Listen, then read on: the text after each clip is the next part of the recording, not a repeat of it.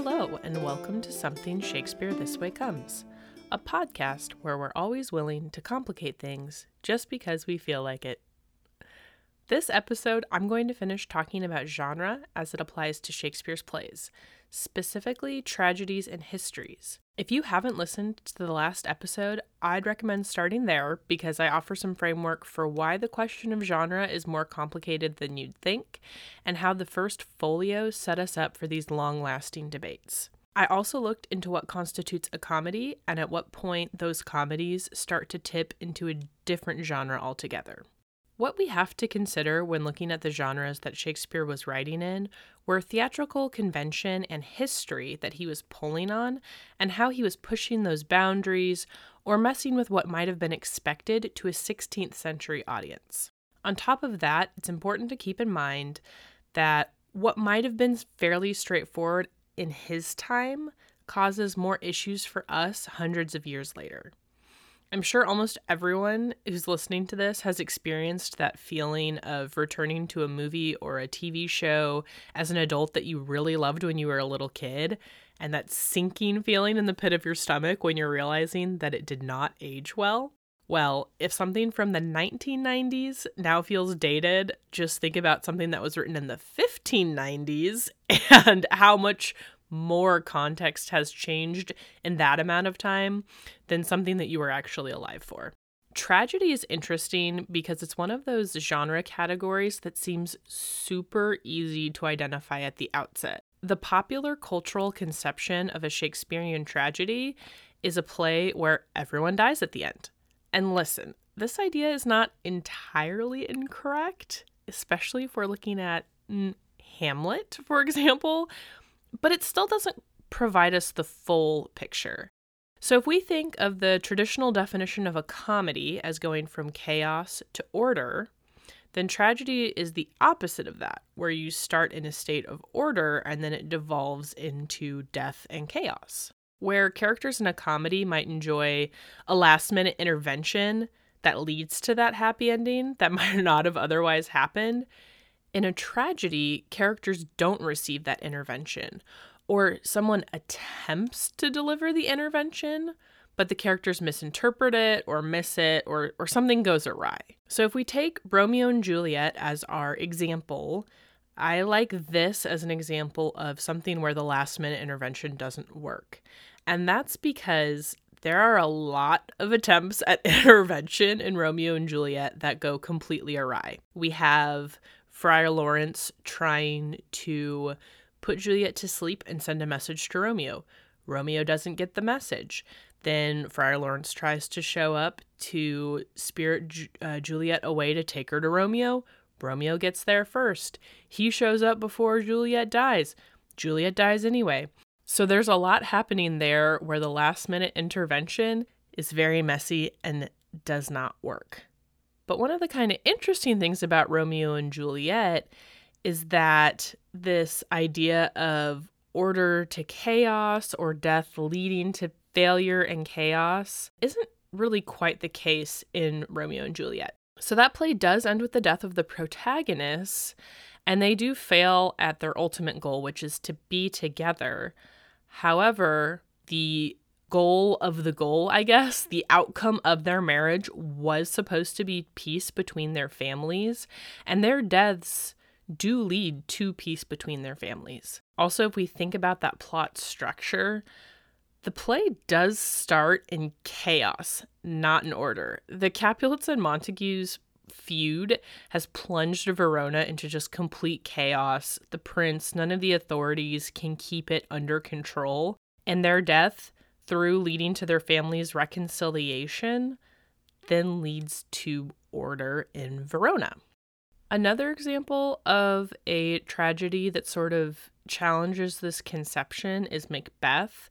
So Macbeth also, I think, starts in chaos to a degree because it's the end of a war. A Thane has just been killed for Macbeth to take over. There's the chaos of the battle going on. And we should also keep in mind Macbeth commits his first murder in Act 1. So, I mean, that chaos really kicks off super early on. And then at the end of the play, when Macbeth dies, we have that order promised because Duncan's heir is now going to be taking control of Scotland and peace and order will be restored. One lens of looking at tragedies in the 16th and 17th centuries is through the types of plays that came before it. So we're talking here medieval religious drama. Medieval religious drama were plays that were didactic in nature and were attempting to teach audiences a very clear lesson, and not in a subtle way either. You would have characters on stage named things like vice and virtue who acted accordingly to what their names were, and at the end, vice would lose, virtue would win, teaching the audience a lesson. And everyone would have been very familiar with these plays. They were pretty simplistic, and Shakespeare and his contemporaries all would have seen these types of plays growing up before they entered the theater scene. And I think we can also see this through line leading up to even kind of the boom in the Elizabethan theater scene. So Philip Sidney wrote a definition of tragedy in the 1580s, and he wrote that tragedies, quote, maketh kings fear to be tyrants, and tyrants manifest their tyrannical humors, that with stirring the affects of admiration and commiseration teacheth the uncertainty of this world, and upon how weak foundations gilden roofs are builded, end quote. What Sidney is saying, basically, is that tragedies show us you can't get too comfortable with your power or try to hold on to it too tightly, because everything will, in fact, come crumbling down. Tyrants should fear because ultimately they're not going to be able to hold on to what they've achieved. This definition or explanation by Sidney ties really strongly to that medieval religious drama tradition. And it does feel applicable to some degree or for certain readings of Shakespearean tragedies. So, for example, if you're looking at Richard III, is this story a moral about a tyrant who tried to hold on too tightly to power and caused the death and miseries of others and then ultimately met his justified fate? In Macbeth, we've talked about that the title character kills to gain power and then quickly descends into paranoia, further killing on to hold on to his power, and then ultimately that causes his untimely demise. This approach to the tragedies is not wrong necessarily, but it is simplified. And if we think of the tragedy's purpose to be to teach us a lesson, we're kind of missing out on some of the other stuff going on there. But I think the tendency to look at the tragedies in this way leads us into other frameworks that help us neatly set them up and package them. So I want to lead that into another common framework that a lot of people apply to Shakespearean tragedies. You probably learned about this in high school and had to use it to apply to Shakespeare or other dramatic works in general. And what I am talking about here is Aristotle and his Poetics. You might already know exactly what I'm talking about and be shuddering in fear about what I'm about to talk about, or you might have no clue what I'm saying. So let me get into this a little bit. Aristotle is ridiculously influential across a lot of different disciplines for a lot of reasons, and not always in a good way. But for this particular case, we are talking about how he has crept into high school literature courses and college courses to some degree through this idea of the tragic flaw and also his prescription about what a tragedy is and the fact that when those tragedies end, people should be experiencing catharsis. Let's break this down. What is catharsis? You have probably heard this said at some point that at the end of the play you are supposed to feel catharsis. Aristotle's definition of it is a little vague. He tries to boil it down that at the end the audience is experiencing both pity and fear. Pity for the characters, fear that something like that could happen to them. He then tries to explain what kind of plots will arouse catharsis in an audience and what kind of plots will not. And his claim is that these plots, he says, that don't evoke catharsis then are not a quote-unquote proper tragedy. So I just want to give you a quick rundown of some of the plots Aristotle says are not appropriate for a tragedy. Aristotle says, quote, "It follows, therefore, that there are 3 forms of plot to be avoided. 1. A good man must not be seen passing from happiness to misery. Or 2. A bad man from misery to happiness. The first situation is not fear-inspiring or piteous, but simply odious to us. The second is the most untragic that it can be. It has no one of the requisites of tragedy."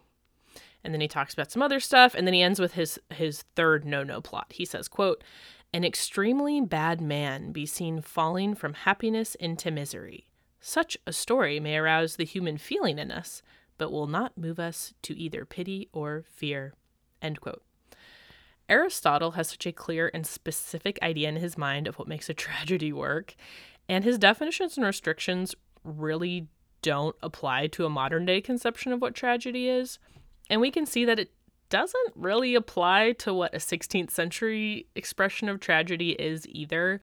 I would say that Shakespeare's plays sometimes fall into all 3 of these no-no plots and also serve up further complication. Another aspect of Greek tragedy that we really like to try to apply to other dramatic works is this idea of the tragic flaw, which you might see in the original Greek as hamartia. You might have learned in high school that this idea is that a person who's usually in a position of power would have been able to escape their fate if only they didn't have this character trait that led them down the path to ruin. This character trait could be ambition or pride or some other things. It's honestly usually too much pride and an unwillingness to show humility before the gods in the Greek conception. There is an issue with this interpretation, though. Scholars have pointed out that hamartia is more properly understood as an error in action rather than as a flaw in character. So this means that the protagonist screws up because they handle a situation badly, but not necessarily because it was baked into their character. Russ MacDonald, who is the author of The Bedford Companion to Shakespeare, really likes this interpretation of a flaw in action because it does allow for more complexity in the characters and interpretation of the plays. Anyone can handle a situation badly, and it doesn't necessarily mean that they have some inherent trait in them where you can just point and say, ambition is to blame here. So with all of this background information, I now want to think about why taking this moral structure from religious medieval drama and this understanding of tragedy from Aristotle and the ancient Greeks might not work for what Shakespeare's tragedies are doing. And I will say, while I'm specifically looking at Shakespeare, this would also apply to other playwrights who are contemporary to him. First, let's think about hamartia a little more. So this is a super nice approach for if you have to write a 5-paragraph essay for your class or for your AP test, but it doesn't really fully capture what's going on. So Macbeth is obviously ambitious. He and his wife are both taking actions to get more power, but there's a lot more going on in that play. And is it really enough to say that all of this was simply due to this tragic flaw of ambition? Hamlet definitely suffers from some degree due to a failure to act, but is his tragic flaw really procrastination or ambivalence? I think that we have to accept the more psychologically complex elements at work here. So for Hamlet, as an example, if you were Hamlet and you saw the ghost of your dead father, would you actually believe that you saw his ghost, or would you think that you had been hallucinating or that sleep or grief was messing with you? Would you really walk away from that interaction and immediately try to kill your uncle because a ghost told you that he did something bad?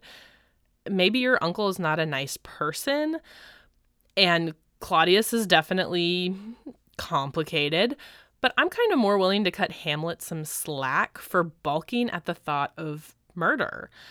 We see other moments too in the play where he is rash and quick to act. So think of the scene where Polonius is hiding behind that tapestry and Hamlet just stabs him through it because he thinks Claudius is the one hiding there. If Claudius had been the one hiding there, the play would have ended. Hamlet would have killed him without thinking. We can also think of Rosencrantz and Guildenstern. Hamlet sends his school friends off to be killed by someone else. So he is a really weird and complicated guy who's working through a lot of stuff. And I think we have to take that interpretation of Hamlet beyond this guy just can't make up his mind. One of the ways we can see Shakespeare and other playwrights working through these complications is through the dramatic tool of the soliloquy. So for anyone who needs just a quick reminder or primer on soliloquy, this is a long speech that a character saying it while they are on the stage by themselves or talking to themselves where other characters are not listening to them. So sometimes the character might be seeming to talk or confide in the audience. Sometimes they're working through something on their own.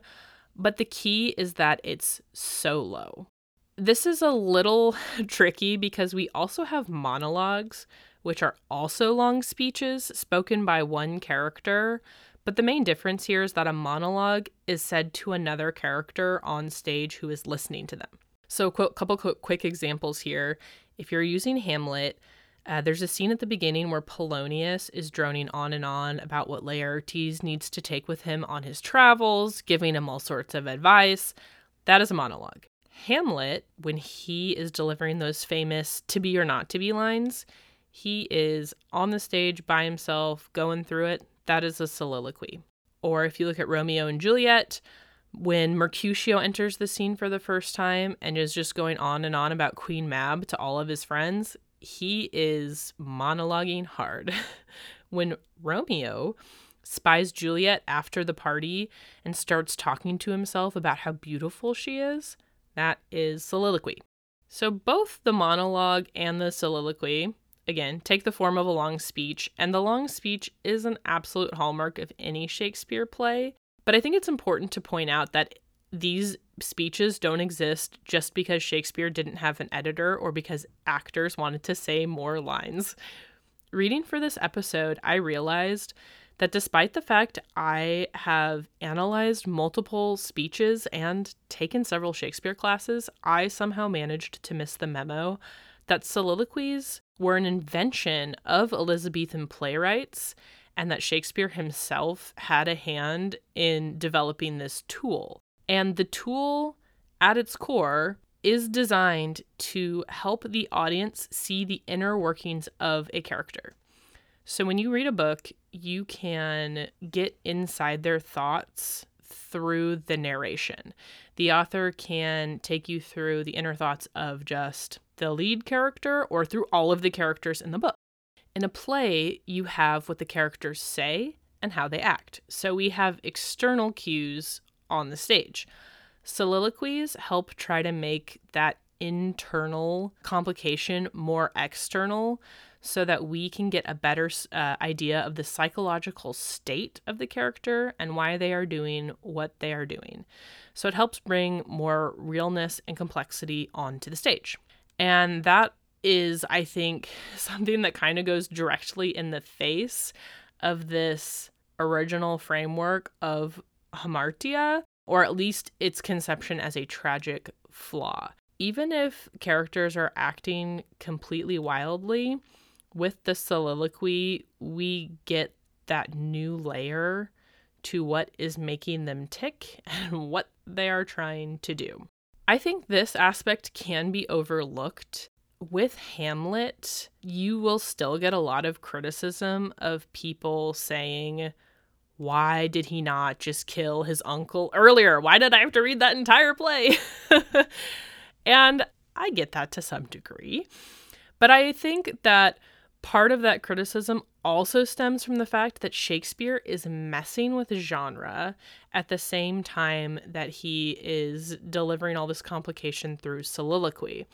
So Hamlet is not only a tragedy, but it is a revenge play, which is a subcategory of tragedy, just like we have subcategories of comedy. And in a revenge play, you want to see someone take revenge in a super theatrical way. I mean, I think Count of Monte Cristo, even though it's a few hundred years removed from this, is a great example of a super fulfilling revenge story. I do not think Hamlet is a super fulfilling revenge story. Hamlet puts off revenge the whole play. He's trying to figure out if he needs to do it in the first place. And then when he finally decides he's going to do it, he screws everything up. And like 5 people die in the final act, including himself. So I think this play and Shakespeare are directly refusing to give us what we want. And that also makes people feel like, what the heck is he doing here?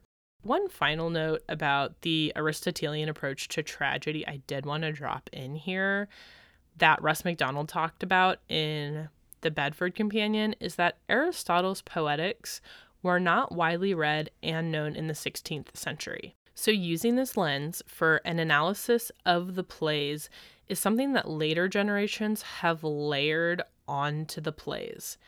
And as we've talked about, it's totally fair and valid to consider these works in a way that people at the time would have not considered them. But it's important to know if it is something that a contemporary audience would have been aware of or not.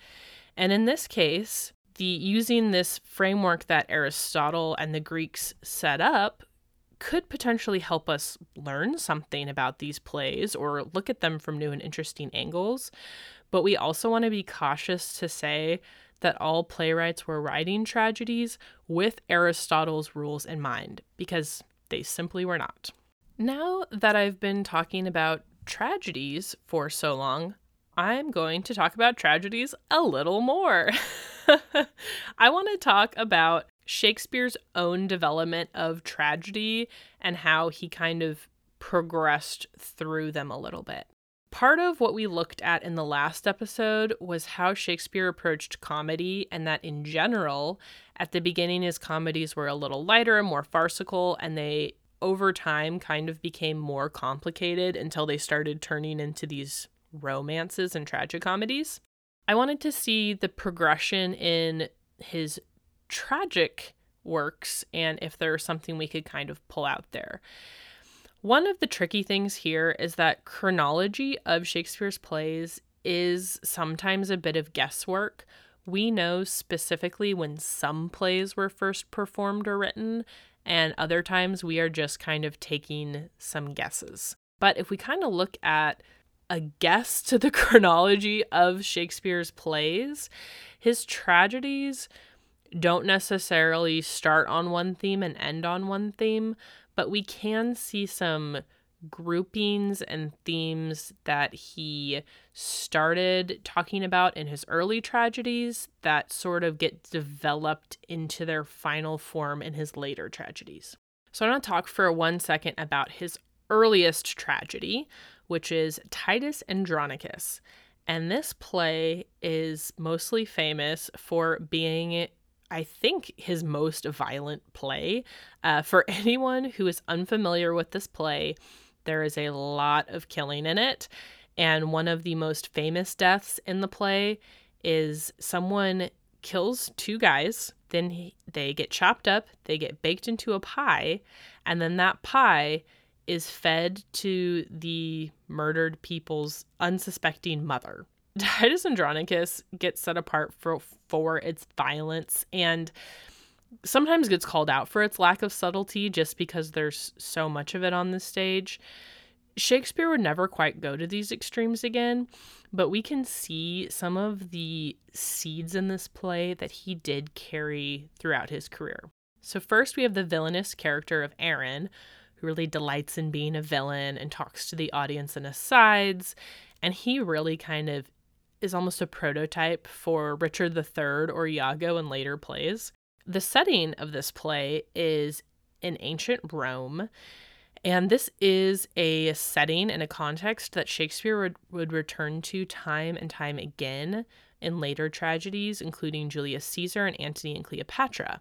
To a degree, Titus Andronicus is also a revenge tale, although it's much more straightforward than the complicated weirdness that we see with Hamlet. Shakespeare's plays that are set in this Roman context are sometimes called his classical plays and are honestly studied as a genre unto themselves, but I just simply did not have the energy to split them apart at this point in time, so we will cover this in more detail later. But in these Roman plays, Michael Neal, who wrote the chapter on the tragedy plays in the New Cambridge Companion to Shakespeare, discussed a little bit the classical plays and one of these big overarching themes in them, which is the setup of civilization versus this threat of the outside barbaric chaos.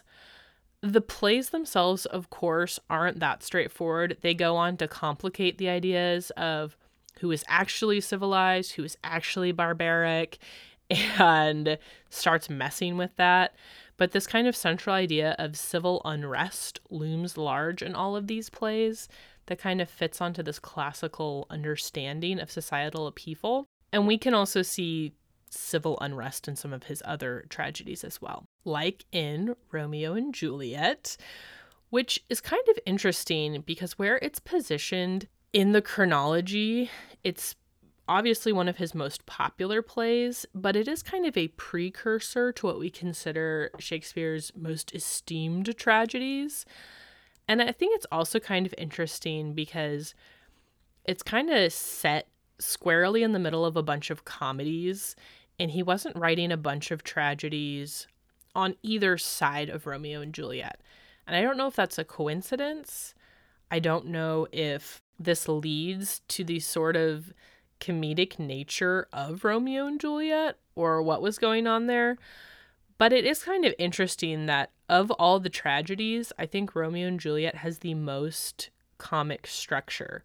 The first couple acts of it are actually pretty funny and are almost a romantic comedy. And if Mercutio and Tybalt didn't actually die in Act 3 and set everything off on that tragic spiral, that play could end in happiness. Now, obviously, it starts out with telling you that it's going to end in tragedy, but when I reread it recently, I was struck by the fact that the first two acts are basically a comedy. So that's really interesting. And while he would never quite go to that extreme again with his later tragedies, it is also definitely worth pointing out that every Shakespearean tragedy is going to have comedy in it. So like we talked about last week, even his lightest comedies have those threats of death and ruin. Even his heaviest tragedies have comic characters and situations. I think when we look at tragedies like Hamlet and King Lear and Othello, we like to pretend that because they are the peak of sophisticated drama, that they don't include anything so juvenile as off-color jokes, but they absolutely do. We have the gravedigger in Hamlet, we have the porter scene in Macbeth, we have the fool in King Lear, and King Lear is honestly one of his more depressing plays and has a funny character in it for multiple acts. So even at their most serious, these plays bring out this comic nature. And sometimes it's to help the protagonist be less self-serious, and I think sometimes it's to point out the absurdity in life. There are a lot of reasons for including that in these plays, but it's not quite fair to just say they're really sad and everyone dies, because there is a lot going on there. So just like we had the quote-unquote problem plays in the comedies, we do have a couple plays that fall under this tragedy umbrella that do stand out as different than other tragedies. So we can think about Cymbeline, which I talked about last episode, is now put into the romance category. But in the first folio, it was listed as a tragedy. And that's really interesting considering that you have a couple deaths, but the title character doesn't die, and it doesn't actually end in death and failure. So that one is a really interesting genre hopper. And it really makes me want to talk to Hemmings and Condell and find out why they thought Cymbeline was a tragedy and what their definition of a tragedy was. Because even if we used that really simple framework of everyone dies, which fits for almost all of them, why is Cymbeline included there? Another play that I also mentioned last episode, but I wanted to talk a little bit more about in this one, is Troilus and Cressida. So again, that was left off the original catalog page, but based on its placement, we can see that it was intended to be included as a tragedy. And this one is also a little unusual because, again, the title characters, Troilus and Cressida, both survive the play. They end up apart from each other, so their relationship falls to pieces. Troilus does end the play disenchanted and embittered, but they are both alive, and I guess arguably have learned some lessons. Hector is killed near the end of the play, and a lot of other characters die because the backdrop is the Trojan War, but it's not done in that kind of classic tragic structure. Here is where I have to admit that I haven't actually read Troilus and Cressida. It doesn't get assigned in class that often, and it gets performed even less.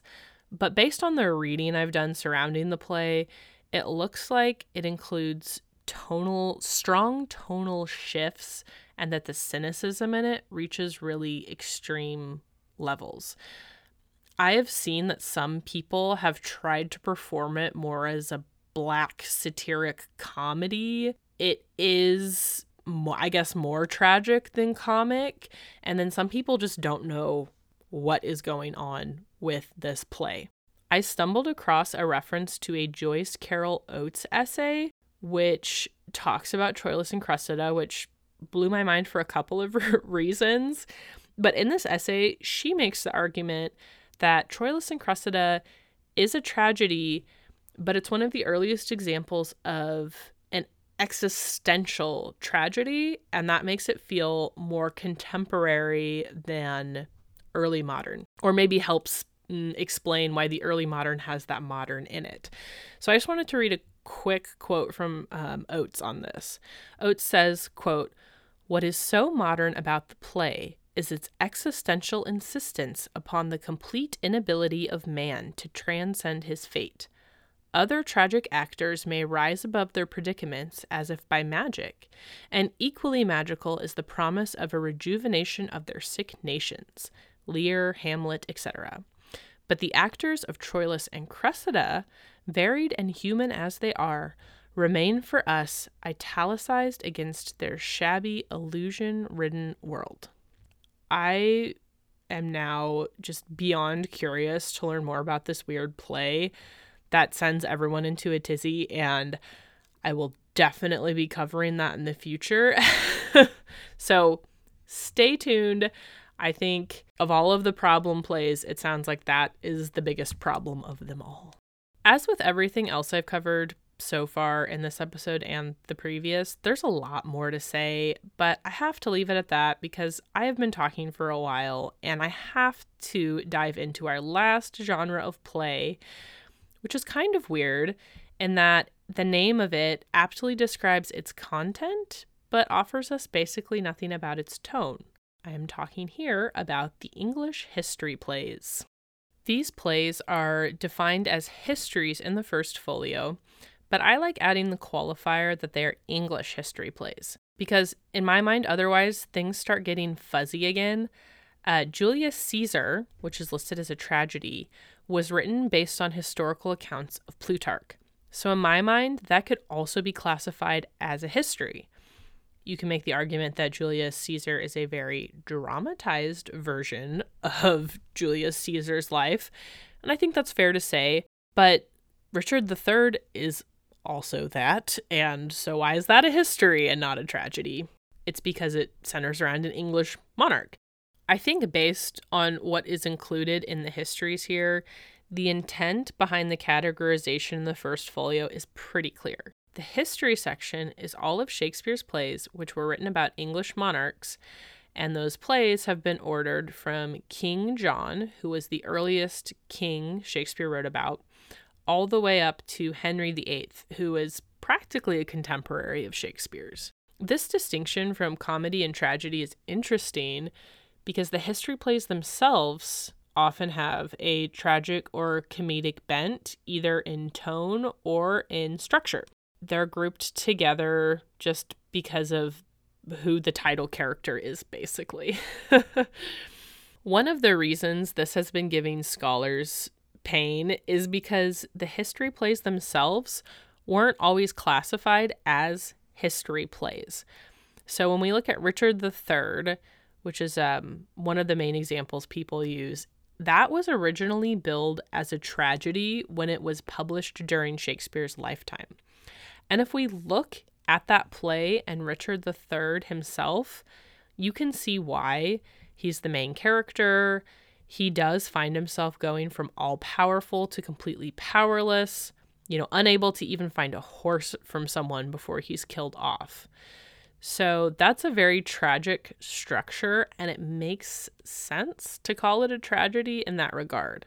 I just wanted to point out really quick, too, that plot arc of Richard III would be something Aristotle would put in his no-no category, because it does feature a bad guy going from power to ruin, and would not, in Aristotle's view, cause the proper amount of catharsis in the audience. When we look at other history plays, however, particularly the Henry IV plays followed by Henry V, the three of these have this connected storyline that leads to a comic structure. So they start with young Prince Hal, who rises to prominence. He becomes King Henry V, and then he successfully wins his war against France and claims a French princess as his bride. We also have Falstaff in the Henry plays, and he is, I don't want to say Shakespeare's most beloved comic character, but definitely one of them. And as Ton Hunslar pointed out in his chapter on histories in the New Cambridge Companion to Shakespeare, we can see this further complicated through a contemporary critic of Shakespeare who classified Henry IV as a tragedy. Why? I don't know. Up for him to say. I'll go look up his review one of these days. I think that what I saw reading about the history plays is that they just cause all sorts of complications in how you classify them, and part of that depends on whether or not you like the king and what happened after his rule and during his rule, etc., etc. And I think that maybe Hemmings and Condell just didn't want to have to deal with that issue, so they just put it into the history category, and they were like, good, that was easy. One choice we can see that Hemmings and Condell did make for the history plays and the way they positioned them in the first folio is to create a uniform naming convention. And we still follow that today so that the titles of the plays are very dry. But they were not always that way. As an example here, in 1595, there was an octavo printed of Henry VI, Part 3, which is what we call it today. The title in 1595 was The True Tragedy of Richard Duke of York and the Death of Good King Henry VI, with the whole contention between the two houses, Lancaster and York. In the first folio, they simplified that on the catalog page to just read the third part of King Henry VI. And today we usually call it Henry VI Part 3, or sometimes even 3 Henry VI, which is so dry. This naming convention definitely makes it easier to order and identify the plays and figure out, who they're about and how to read them chronologically. But I think it can create a sense of austerity or uniformity of these plays that isn't really there.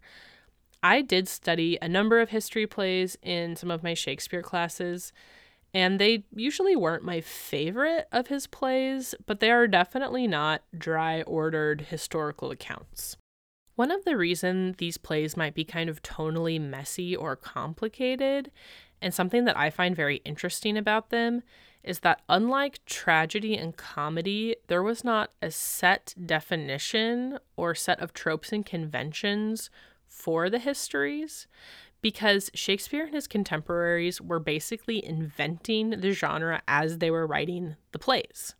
First, I think it's important to point out that a lot of other playwrights at the time were also writing history plays. Some of them were writing plays about other kings, so a famous example here is Kit Marlowe's Edward II.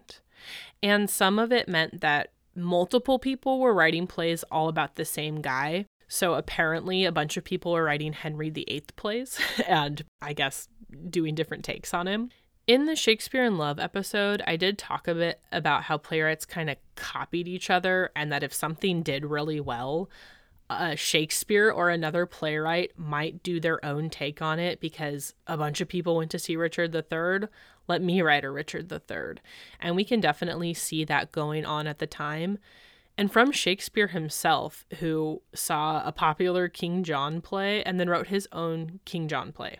So when you consider the sources for the history plays, there is some historical nonfiction that informs them, but it's also other popular drama at the time, and then also just whatever the playwright wants to do to make the drama work.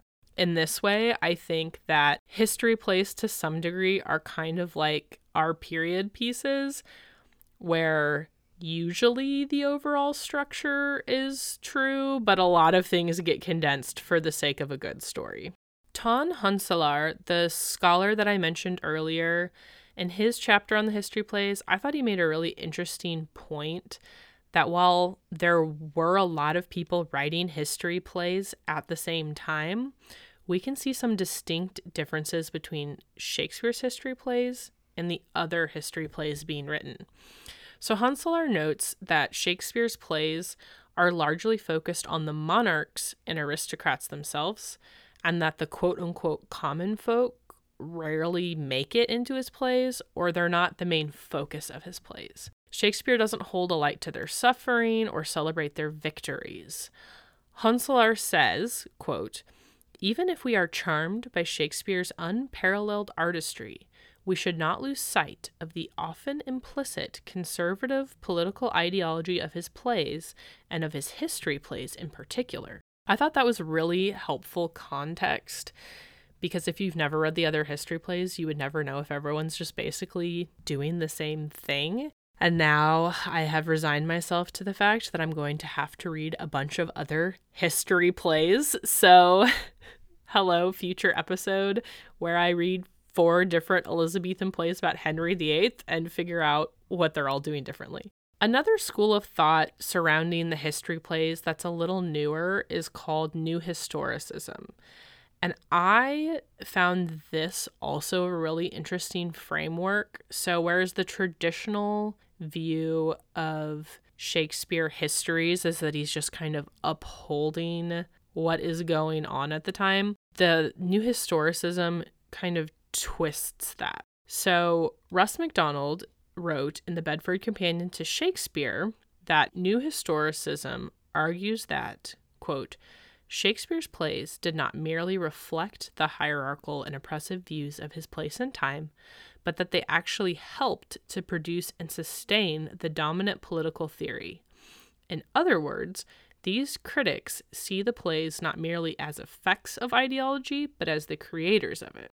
New Historicism tries to look at the context of the time and how playwrights and people were grappling with political ideologies and how their own formation of thinking about these things are reflected in their plays, which in turn helped shape the discourse. One thing New Historicism also points out that I really like is that we basically can never read an unbiased account of history in any form. No matter how much a historian tries to look at the record and present things in an unbiased way where you just have the facts, your own perspective is going to shape how you share that stuff.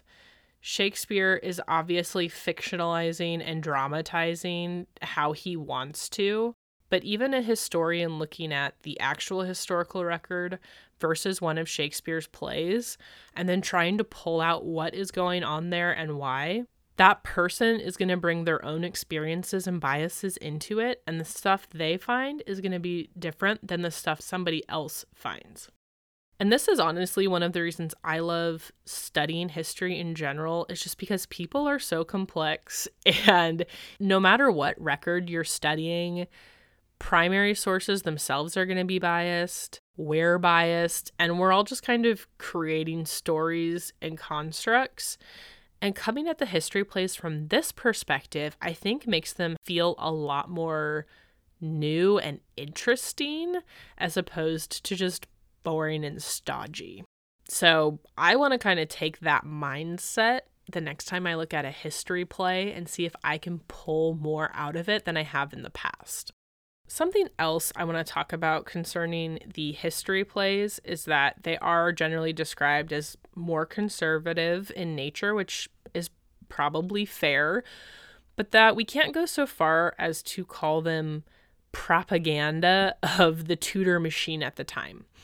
So even if Shakespeare is promoting a story with a history play, he introduces enough conflicting views in the different characters that there's enough nuance to keep them from purely pushing an ideal.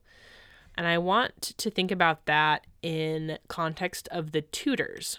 Because when the Tudors first took power, their position was not as secure as they wanted it to be, I think. Henry VII had a claim to the throne, but he had overthrown a sitting monarch, and he had to then justify why he deserved to be monarch. And that led to the creation of something that's known as the Tudor myth, with a capital T and a capital M, talking about why the Tudors are basically destined for the throne. And so it's tempting to say, oh, playwrights would have been totally buying into the Tudor myth at the time because Elizabeth was the one sitting on the throne and they would have been wanting to get on her good side. But in the case of Shakespeare's plays, we can see that he's not really doing that.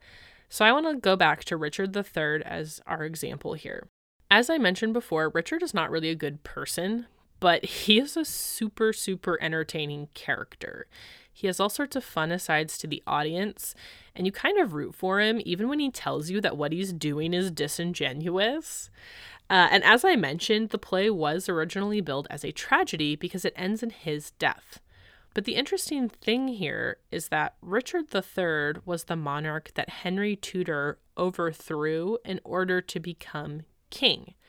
So if you were looking at this from a Tudor perspective, Henry VII was Elizabeth's grandfather, and if you were really wanting to get in good with Elizabeth, then you would think that you would want to write Henry Tudor into your play as this super noble, great dude who was going to make things better for England. And to some degree, that is kind of what happens at the end of Richard III. But because Richard III is such a good and compelling character, and Henry Tudor is not a good and compelling character, people see it as a tragedy. They're like, oh, bummer, Richard died. He was fun to watch. And like, yeah, okay, I guess Henry took the throne and now Elizabeth's our queen, but you're not walking away with this construct of, I want to watch plays about Henry VII.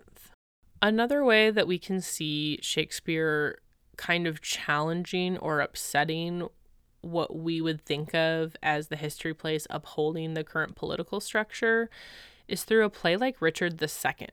If you're not familiar, Richard II is about a king who is ultimately deposed, and a king losing power on stage is a pretty big deal in the time where monarchs are, supposed to hold on to their power.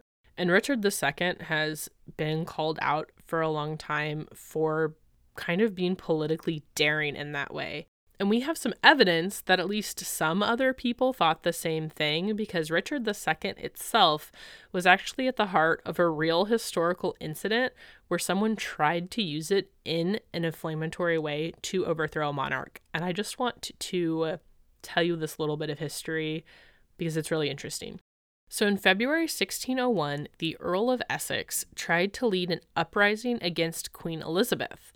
And as part of his kind of march on the capital, he commissioned Lord Chamberlain's men to put on a special production of Richard II. He was probably doing this because he wanted to use it to incite people to rise up against the queen with him. You show a king being deposed, people think, oh, that's like a parallel for Elizabeth being overthrown. They take to the streets. The rebellion absolutely failed. Essex did not succeed. He was executed for his part in trying to overthrow the queen. And I will say that the Lord Chamberlain's men, when I look at this, I don't know if Elizabeth was being nice, if someone had a really good defense, what was going on here, but they actually didn't get punished for their part in this whole thing. They were like, hey, we just got paid to put on this performance. We didn't actually want to overthrow you. And Elizabeth was like, that's fine, I guess. But Elizabeth totally got the parallels and the symbolism of this going on.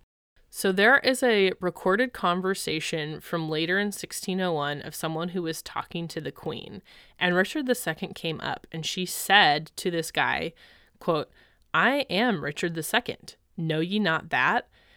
And then he tried to say, oh, the people who tried to do that to you were so terrible. And Queen Elizabeth then said, quote, he that will forget God will also forget his benefactor. This tragedy was played 40 times in open streets and houses. End quote. Essentially, Elizabeth here is recognizing what Essex was trying to do by comparing her to Richard II, but then kind of following it up by saying, this play has been performed dozens of times openly. No incidents were happening. The people who perform these plays know who their benefactor is. Like, Essex did not consider the whole context. And I just love that. And I don't know if that counts as Elizabeth throwing shade or not, but I really like this as an example of history plays, again, going beyond that stodgy and boring, showing how in some ways they could potentially critique or be considered dangerous by the dominant political structure, depending on what messaging they have going on there. So when it comes down to it, histories are just as complicated as tragedies and comedies, and provide a lot of fodder for good discussion and interesting takes. And I think it's worth noting that even though they're set in a really, specific place and time on a really specific set of people who actually existed, depending on the political climate going on in different countries and current events, people have drawn really strong parallels between history plays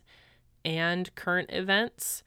And that has helped history plays at various points throughout time become really relevant and popular again.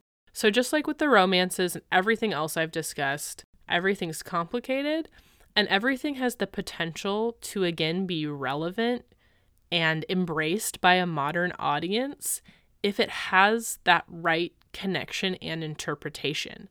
And I mean, that's really what theater and art is about, right? Is drawing those connections across time and finding ways to connect to things all over again. I want to thank you so much for joining me on this long and winding journey. I have to say, at the end of it, I'm still reminded of trying to synthesize a particularly difficult school essay, but I hope you had fun listening. I definitely had fun researching and learned a lot, and one of my biggest takeaways is I now have fodder for just years of future episode topics. If anyone knows, though, a wealthy, eccentric person who wants to foot the bill for the podcast so that I can produce them more quickly, then I can get through those ideas a lot faster and then we can explore new things in the future. So just throwing that out there as a little potential idea for Christmas gift to me. Going into the rest of the month, I do have a couple more things planned, including a really fun discussion I had with a friend on one of the more unhinged Shakespeare adaptations from the 1990s. I know that this podcast only launched in September, which was really not that long ago, and that I don't think I've even hit episode 10 yet, but I have been spending probably the last 6 months getting this put together, and it honestly feels like I've been doing it for longer than that. I don't know if it's just because I've learned so much in a short amount of time, But it's been a really fun, illuminating experience for me, and I just wanted to say thank you for everyone who's joined me so far. I really hope you're getting something as much out of this as I am, and if not, I guess at least I'm getting something out of it. So either way, somebody's winning. As always, please feel free to reach out to me if you have any episode ideas, if you want me to cover any specific movies or books, if you want to join me for an episode, and you can get in contact with me in a few different ways. So you can find me at the podcast website, which is somethingshakespeare.com. And something that I've failed to mention in previous episodes is that I also have an email. So you can also drop me a note at somethingshakespearepod@gmail.com. You can also find me on Instagram at somethingshakespearepod. I am trying to get better at checking DM requests. I realized recently that I've missed some messages people have sent me, and I'm really sorry about that. I am going to get better. As always, the podcast art was designed and illustrated by the lovely and talented Haley Branson, and you can find her on Instagram at hbranana. The intro and outro music is performed by Joe's DVG on the lute, and it is an excerpt from the piece Midnight by Elizabethan composer John Dowland. I know that Andre 3000 just dropped a flute record, and I would just like to ask some other pop artist to please drop a lute record. With all of that said, when will we meet again? Sometime in the wind or rain? Maybe when the battle's lost or won? But regardless of the weather and the state of the battle, the next episode will drop squarely in the middle of the hurly-burly, because as we all know, the hurly-burly's never done. Bye!